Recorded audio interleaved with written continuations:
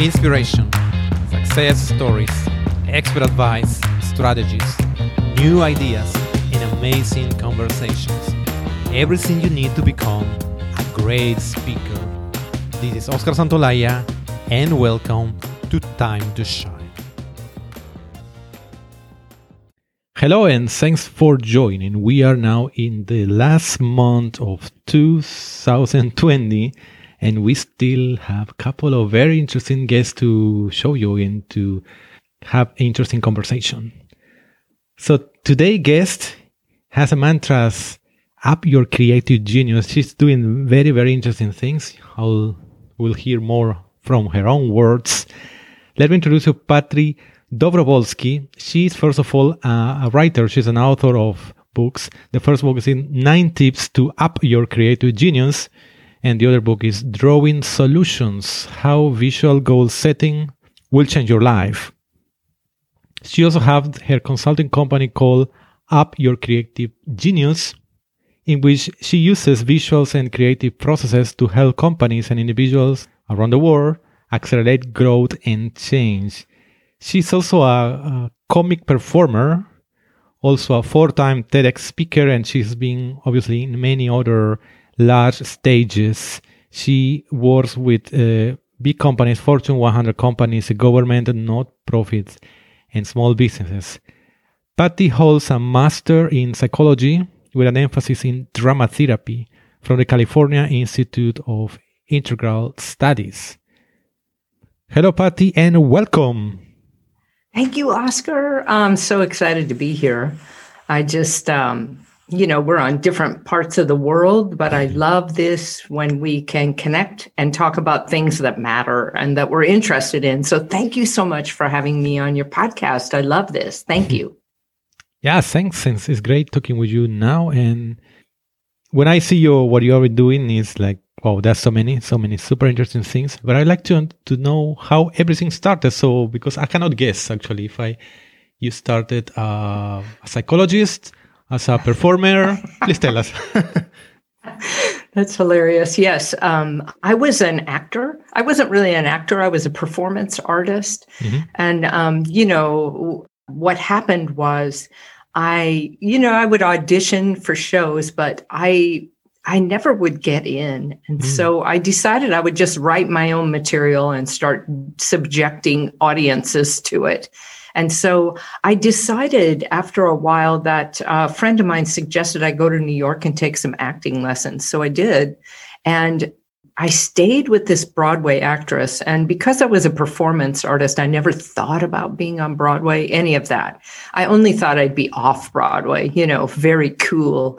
And because the stuff I did was kind of weird and out there and funny and also just used a lot of props and strange costuming, etc.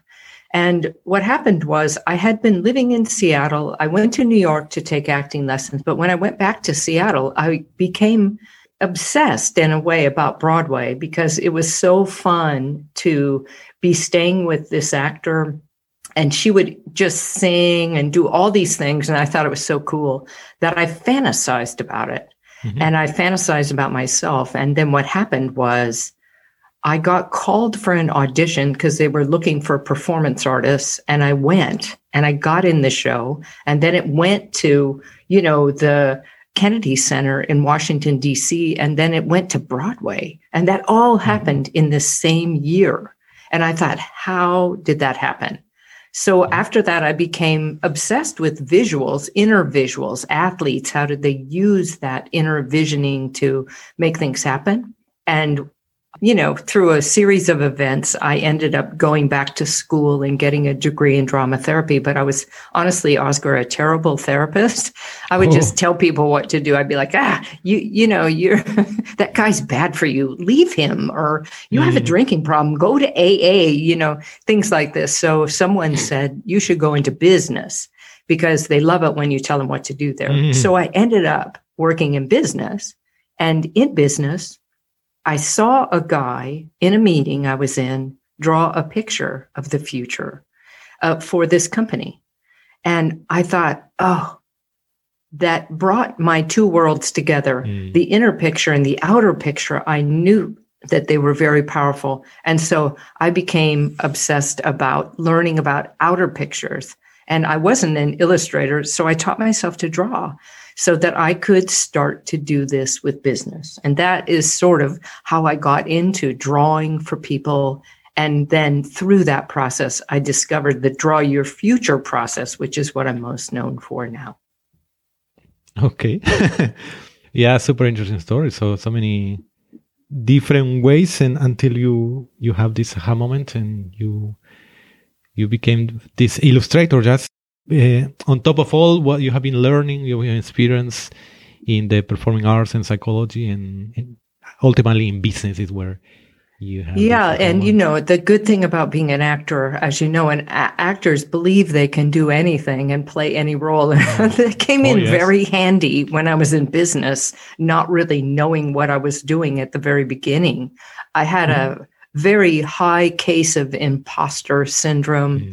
I wasn't sure. I had my own successful business as an artist, right? But to give advice or, it was easier if I could draw a picture of the future and then help them to achieve the goals. But over the years, I, of course, became very experienced in business, but it took me a while. And I think that's the secret sometimes is you don't really know how you're going to get where you're going. You have maybe the picture of what you'd like to be doing. So, many of your listeners want to be a speaker or they want to get their business started.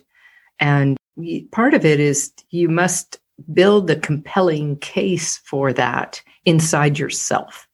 You have to build the desire to work your butt off to get there, right? Wouldn't you agree? Yeah, absolutely. Yeah.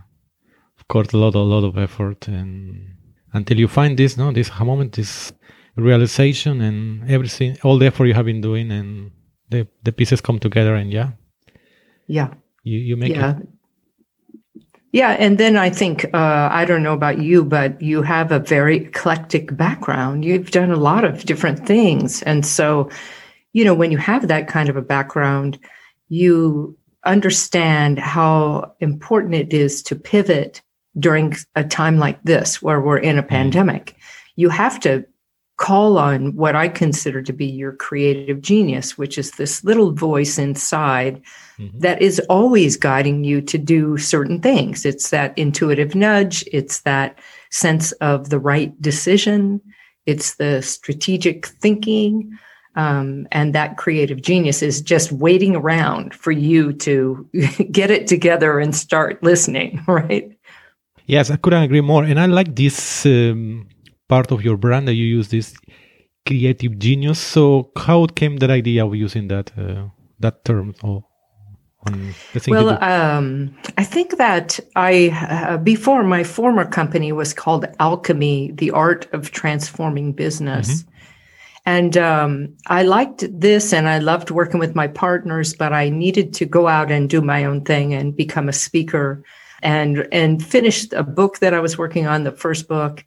And when I was thinking about the idea of what really makes for the ability to create change in your life, I thought, well, what am I calling on really? And we always think of creative genius as a person because we've attached it to a personality. But for me, it was never that. I knew that creative genius was almost like the part of you that you come into the world with and that you learn over time how to listen better to the insights that are available to you, because of how the brain works, right? So the brain is always trying to problem solve for you. That's the way the amygdala is set up. And when you can leverage that problem solving for positive change in your world, then it's much better. So to me, this was the creative genius, which would come in with these out of the blue ideas that would drop in. And sometimes we'll think, oh, that's so out there. How could I possibly do that? But those are the ideas that really are the ones that you're called to explore. And if you are brave enough, you will. And, that's my thing really in the world is I show people how to draw a picture of the future, meaning that we look at where you are right now, where you want to be, and the three boldest things you could do to get there. But we draw it in a picture because the picture helps your brain focus on what's most important. And then the amygdala helps you do those three bold steps. And then your drive, your internal drive, will get you to take action every day, which, of course, we could draw as many pretty pictures as we want. But if you never put it into action, you won't manifest that picture at all. You have to do the hard work. Yeah, absolutely. So the creative genius it's inside everybody. Yeah. And you can access it by asking a question, getting a piece of paper and a pen, writing down anything that comes to you to write down. Or, when you're writing a book, that's when your creative genius is coming through. So I would ask you too, Oscar, how you're a creative genius. You access that all the time. How do you do it? Yeah, good question. Is of course you have to give it time and space to have this creative genius, right? So you have to sit down and focus on something you want to achieve. And yeah, that's definitely a good question. But yeah, you have to set a time, you need a goal. You need to bring ideas that have come from your mind, and then sit down and put effort, as you said. So it's yeah, I like that. And I was I've been reading this book. I wish I had it sitting right here, but it's really about soul-centered or soul-conscious entrepreneurship. And this book, and I'll send it to you later, so maybe you can just put it in the notes. But sure. In this book, the author is talking about how important it is to set your intention, which we sometimes talk about setting goals, which is something out there. But intention is sometimes a very messy thing that if you get clear with what your intention is and what it is you really, really want, then you create a sense of guidance for yourself. And for me, setting the intention is when you draw a picture of the vision of what you want, and you add words to it, but you put pictures there. And when you draw a picture yourself and you take action on it, they did a study out of UCLA with it, that you improve your chances of success by 46%. But that you have to, because you are attaching yourself to a future you, and the stronger the connection between you and that future self, the better the decisions you make in the here and now. And that's something to just remember. When you are interested in pursuing something new, attach yourself to a future you that is doing that thing in your imagination, doing it, and pretend, become that. Don't just, try, become it. Ask yourself a series of questions like, if I were a financially successful speaker, or I don't know about you, but I wrote many times, I am a nationally recognized speaker, right? Keynote speaker. And I would write it on a piece of paper, and then I'd go through my day, and I asked myself, okay, if a nationally recognized keynote speaker were sitting down at her desk right now, what would she do? And I'd be like, well, you'd write something, so you have something to say, right? So I would let it guide me. Okay, so that's what you mean by intention. And in your process, what you recommend, part of what you guide is that has to be drawn. So you make drawings on that. So that also reminds me for example, your website, I see, you can see parts of one of your TEDx talk in which you appear drawing. And the excellent talk. This one I watched it. But before going to the TEDx talk, tell me about the drawing, how you learned drawing, how you became this live illustrator. Tell me a bit about that. Yeah. So, I saw this guy draw in a meeting and it made something click inside of me. And I thought, that guy is making a lot of money drawing.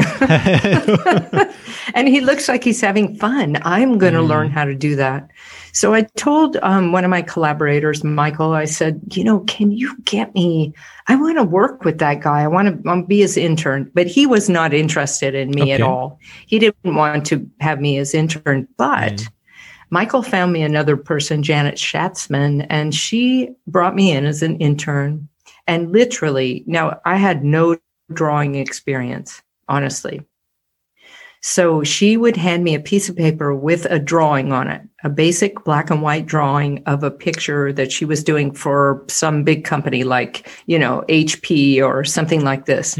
And she'd say, okay, Patty, I want you to take this small piece of paper and I want you to transfer that drawing to the wall over there, that big piece of paper, right? And so I would spend hours, penciling this drawing up here. And I just learned about space and alignment and drawing from working with her. And I worked with her for maybe 6 months. And then I moved to Colorado. I met a person, Janine Underhill, who was an illustrator, graphic recorder is what they're called. And we started a business together. And that was just the beginning of it. So I trained myself to draw. And then later, when I wanted to do a beautiful drawing, I would hire studio artists to help. And they would create the final drawing. But honestly, I practiced drawing everything. When I would fly to a client site, I would draw the inside of the plane. I always had a sketch pad and a pencil so that we just taught myself how to draw things. And even now, I still practice drawing every day. I still practice because people will say, oh, you're a fantastic artist. But, same thing, imposter syndrome. I never went to art school, right? So I still want to hone my ability to draw online. Wacom tablets sent me a tablet to see if I would learn to draw in digital fashion. So I've been working with that. And so I think but the drawing, what's true about drawing is when you draw a picture of anything, you integrate all parts of your brain because drawing does that. And we know that from Betty Edwards, who wrote Drawing from the Right Side of the Brain. But she talked about that years ago. And I find that whenever I'm stuck or anybody's stuck, you don't have to draw well. You just have to doodle a little sketch, and that will unlock your creativity. It'll let your creative genius have a way to flow through you again. Yeah, self-taught. So you're doodling right now, aren't you, Oscar? I know you are. You've got your pen going. You're taking some notes and doodling around the page, right? Of course. While we are speaking, of course. So how long it can take based on your experience for someone? Imagine I never done it, so I never done like you do. You appear on stage. I teach people online how to draw in a 4-week class, and I guarantee I'll take people from a 0 to a 5 in those 4 weeks because everyone remembers drawing from when they were young. They just need to pick up where they left off and continue. Right. So for me to feel really good, the first year was I couldn't understand spatial use and how much to do that, but after a year, 2 years, I had it down. But even after a month or 3 months of drawing, you can't believe how far people can come. And it just has to do with practice. Yeah, absolutely. If you just practice drawing something, like you just make it part of your everyday routine, right? Instead of taking notes when you're talking to a client on your computer or when you're watching something, Netflix special on something, just sketch what you hear. And that will help your build an internal iconography, like all the icons that you could possibly draw for business ideas. And, if I ask you, what would you draw if I said we need to draw a picture of idea? An idea. What would you draw for idea? Yeah, typical, I think, is the light bulb, right? Yeah, Could be. exactly. That's typical. So we draw a light bulb or we draw a lightning bolt or something like this. And everybody has that inside their brain because they're the same images we see all the time. And all we're doing is transferring that to the paper. And it just takes a couple of tries. And everybody has their own style. So there's no right way to draw. Yeah. And in fact, when you draw a picture of your vision, it's often better if you don't know how to draw, because they found in a study that if you were teaching students something with an ugly font, that they remembered it better than if it was pretty.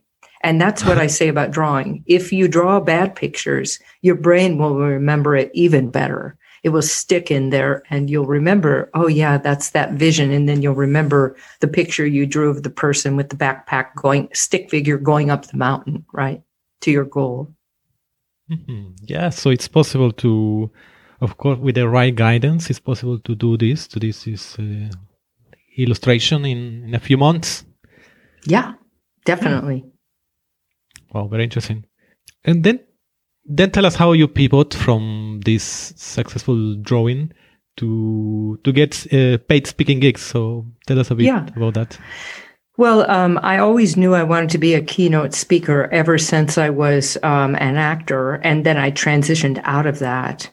I knew that I wanted to be back on the stage in some way, that in a way, as an actor, I was telling a story and the story had a message. And that was for a very limited audience. And I knew if I learned to speak, I could communicate better an idea to a larger audience.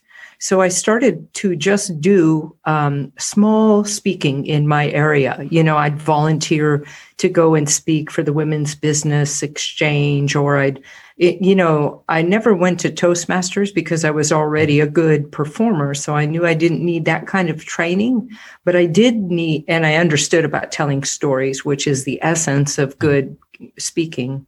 And, but I didn't have like an audience of people, or they didn't know how to find me. So I began to do some writing. And then in the writing, I decided I would write a book about drawing solutions and this visual goal setting. And at the same time, I gave a couple of talks in Seattle and I got an agent. I don't know how this happened, honestly, but I approached her and I said, I think I would be good for your book of business. And I draw and talk at the same time. Well, she happened to be one of the promoters or one of the curators for a TEDx in Seattle. And it was TEDx Rainier at that time. And so she said, I want to pitch you to the team. Can you draw and talk at the same time? Mm-hmm. Well, Oscar, I had never done that. I had talked. Yes. And then I had drawn, turned and drawn picture in the Draw Your Future process, but I'd never done both at the same time in 7 minutes, right? So, but I said, she said, can you do that? And I said, of course. I thought, well, I'll figure this out if I get that TEDx, right? And so then I went to Phil Klein, who was the person who was the decision maker. And on a piece of paper in front of him, I pitched my idea and talked about the brain science of it and why drawing a picture was so valuable. And then I just drew for him the whole time on a piece of flip chart paper in front of him on the table so he could see. And he invited me to be part of that TEDx. And it happened that my book and that TEDx happened at the same time. Mm. So it came out at that time, and so did my TEDx. And this team and some TEDx are not this great. They don't do a lot of social media posting, so it's hard to get it viewed. Mm-hmm, but TEDx Rainier was very dialed in on this. And so they knew exactly what to do. So right away, 40,000 people saw it.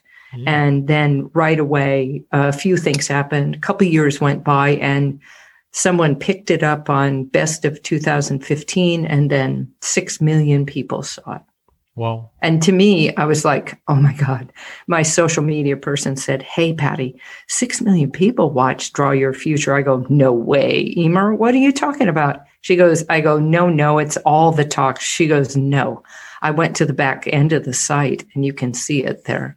So that became really the premise for my third TED Talk was all about the research and what I found and where people get stuck. Because, we can draw a pretty picture and we can take action, but oftentimes people get stuck in the process. So I tell a couple of stories in that other TEDx about people who had breakthroughs and were successful. So that's how it started. And that TEDx has been really one of the greatest calling cards for me to get work speaking. Is often they say, someone sent me your TEDx talk, draw your future. And I think the important thing for speakers to understand is you need to understand what is your niche. And you have to have a niche. Mm-hmm. And you want to make sure it's you. You can't be like trying on somebody else's idea. You have to come up with your own idea. And it should be compelling if you can have a compelling idea. And then that is what gets you, because people don't buy your idea, they buy you. So it's a combination of you and your great idea and your presentation that makes for the dynamic combination to get you to be a speaker. Wouldn't you agree? Yeah, absolutely. The whole package, right? Your idea, your personality, yourself, and exactly. I completely agree. So this that TEDx Talk that came almost at the same time with your book, that was your first one, first TEDx Talk. Yes, that was the first one. The second one was Imagination Changes Everything, where I talk about my story about getting on Broadway and how I held the picture. And the third one is Creative Genius U, which is out of TEDx Bend. And that's really where I talk about the research that we did and what the story, and I tell some stories about people in different parts of the world, where they got stuck and how they broke through. Yeah, that's the one. It's on your website, the one I watched. Correct. Yes. Okay, excellent. So which one has been so far most viewed? Still Draw Your Future is the one that's been the most viewed, the first really. One, and it's short, it's 7 minutes long. So everybody's like, oh, perfect, 7 minutes. And, it's, I would say this, and, if anybody is ever thinking of giving a TEDx talk or a TED talk or any talk, really, I mean, I rehearsed for months to get ready so that I would nail that. I mean, literally, I nailed it. People stood up and I thought, I nailed it. Like I knew that I had because I put so much effort into it. And I think that's what is the secret to being a good speaker, is that every single time you have to put all of your heart and soul into that talk, even if it's the 300th time you've given a similar talk. You have to, like an actor would, you have to recreate the environment of the story such that people are like experiencing it for the first time. Mm-hmm. And you are too. It's like you replay and step into that moment in time and then tell that story from that spot. So how many times did you rehearse, just to give a number, more or less? I probably rehearsed that talk. It was a 7-minute talk, and I was able to do it about 4 times in an hour. I rehearsed for 5 days straight, 8 hours a day. So I probably rehearsed that talk, I bet you, probably 75 times before I gave it. Mm. So that I never, on stage, actually, I had a moment where I went up. They call that in the theater, you went up, you forget your lines. Mm-hmm. And right then it just dropped right into what the next thought was, so that I was so rehearsed with it, I could let it go. And I knew what it was about. So I could just fill in the gap in between. Yeah. And in every single TED Talk that I've given, there's been that moment. And, someone like Brené Brown, right, who did the talk on vulnerability, she never rehearses her talks. She just has some bullet points, and then she goes from bullet point to bullet point. I'm an actor, so I always rehearse. I hire someone to coach me and watch me, a director, and give me feedback. Like one of the funniest jokes in Draw Your Future, it came from Nancy Cranbourne, one of my collaborators in the theater. She's the one that said the comment about the mullet. And, people from around the world in different countries, they're like, what's a mullet? We don't even know what a mullet is, right? And it's a hairdo. If you don't know, it's a hairstyle. Okay. Okay, yeah, absolutely. I think definitely the safest, and I think we both agree that everybody should rehearse as much as possible. So for that very successful TED Talk, you said at least 75 times. So yeah. Yeah, I did it about 75 times. Is that right? That can't be right. Let's reduce that number. If I did it 4 times an hour and I rehearsed for 8, that meant that I did it.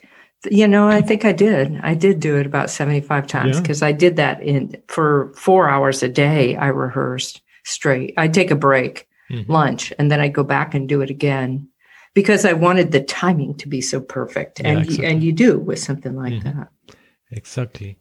Well, excellent. Yeah, fantastic experience and learnings from what you have done, not only on TEDx, but also about the illustration and everything. Patty, could you now share with us what is your favorite quotation? Yes. My favorite quotation is a Maya Angelou quote, and it is, "You can only become truly accomplished at something you love." And I think it's so true. You must love it because to be good at it, you really have to work at it.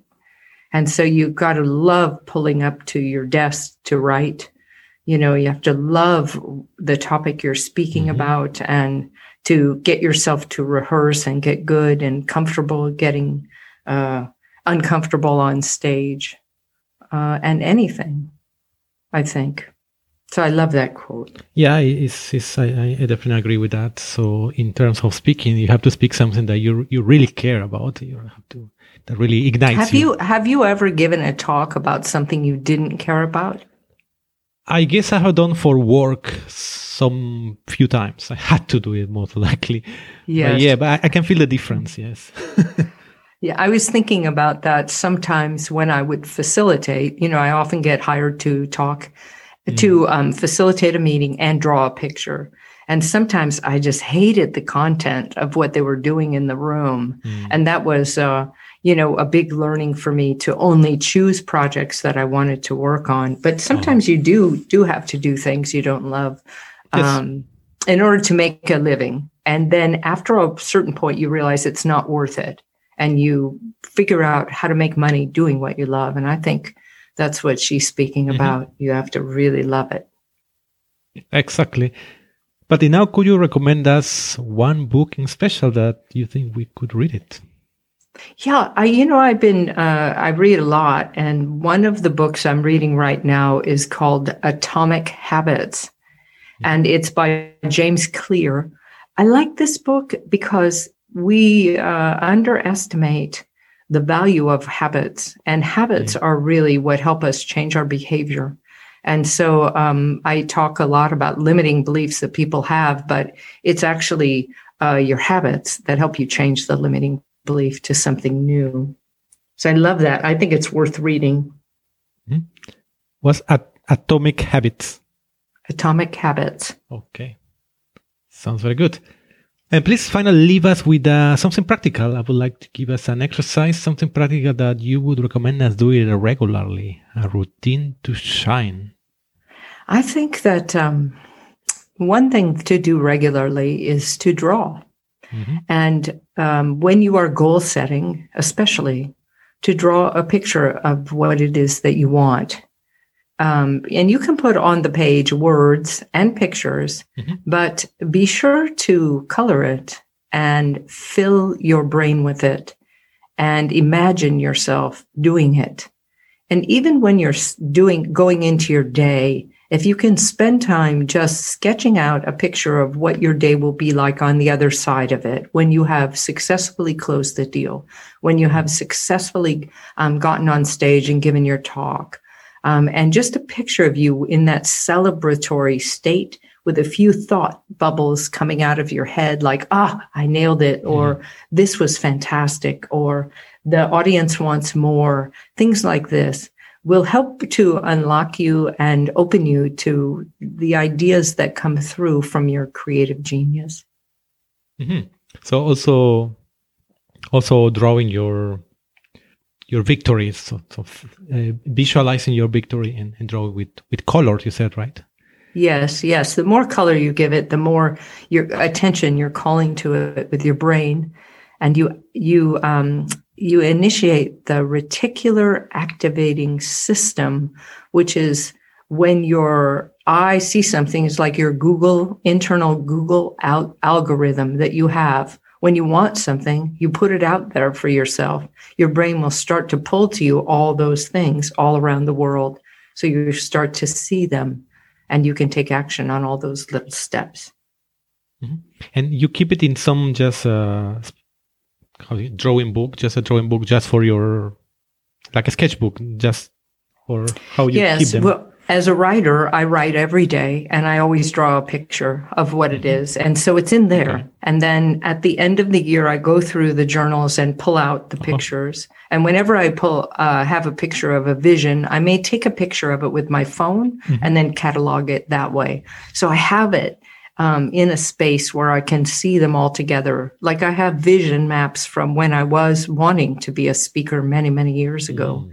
And those I sometimes refer back to and look at. Wow, that's how I drew back then. Yes.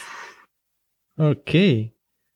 And how do you color? Do you color with the felt tip pens? What do you? Yeah, I color with those, and sometimes I use something called a Tombow pen. It's a brush tip pen, and sometimes with pencils.